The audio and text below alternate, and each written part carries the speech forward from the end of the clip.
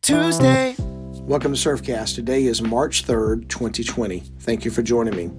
All right, guys, if you've caught the news in East Tennessee or in the southeast of the U.S., there was a very difficult night in the city of Nashville and on over to the area of Cookeville.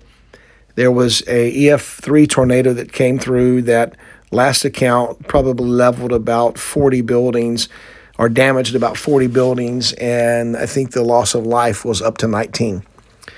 Now, I realize that in other countries of the world and even in the U.S. where I'm living, at any given day, there's going to be some kind of tragedy, some kind of difficulty, some kind of moment where people's lives are going to be impacted by natural disasters, loss of life, all of these things. In 2011, my family and I experienced the woes of an EF4 tornado that hit our house. Now, fortunately, no loss of life, loss of tremendous amount of property damage and all of those things that comes along with these natural disasters.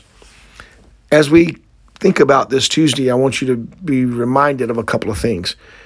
The power of prayer really is a powerful benefit for us. As believers, when we pray, we believe that God responds on our behalf. Sure, difficulties still come, tragedies still happen, lives are still lost, but prayer somehow gets the heart of the Creator who moves on our behalf.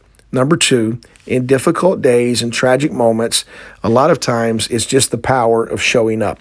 When you step into somebody else's chaos and you're physically there, as we know is going on in Nashville right now, maybe you're somewhere in the world, you're listening to this episode, you know somebody's life who had just experienced a bit of turmoil. Walk alongside them, encourage them, be available. It makes a difference. Think about it and have a great day. Thanks for tuning in to Surfcast with Dr. William Lamb. Be sure to follow us on Instagram at Surfcast to stay updated on special guests and future episodes.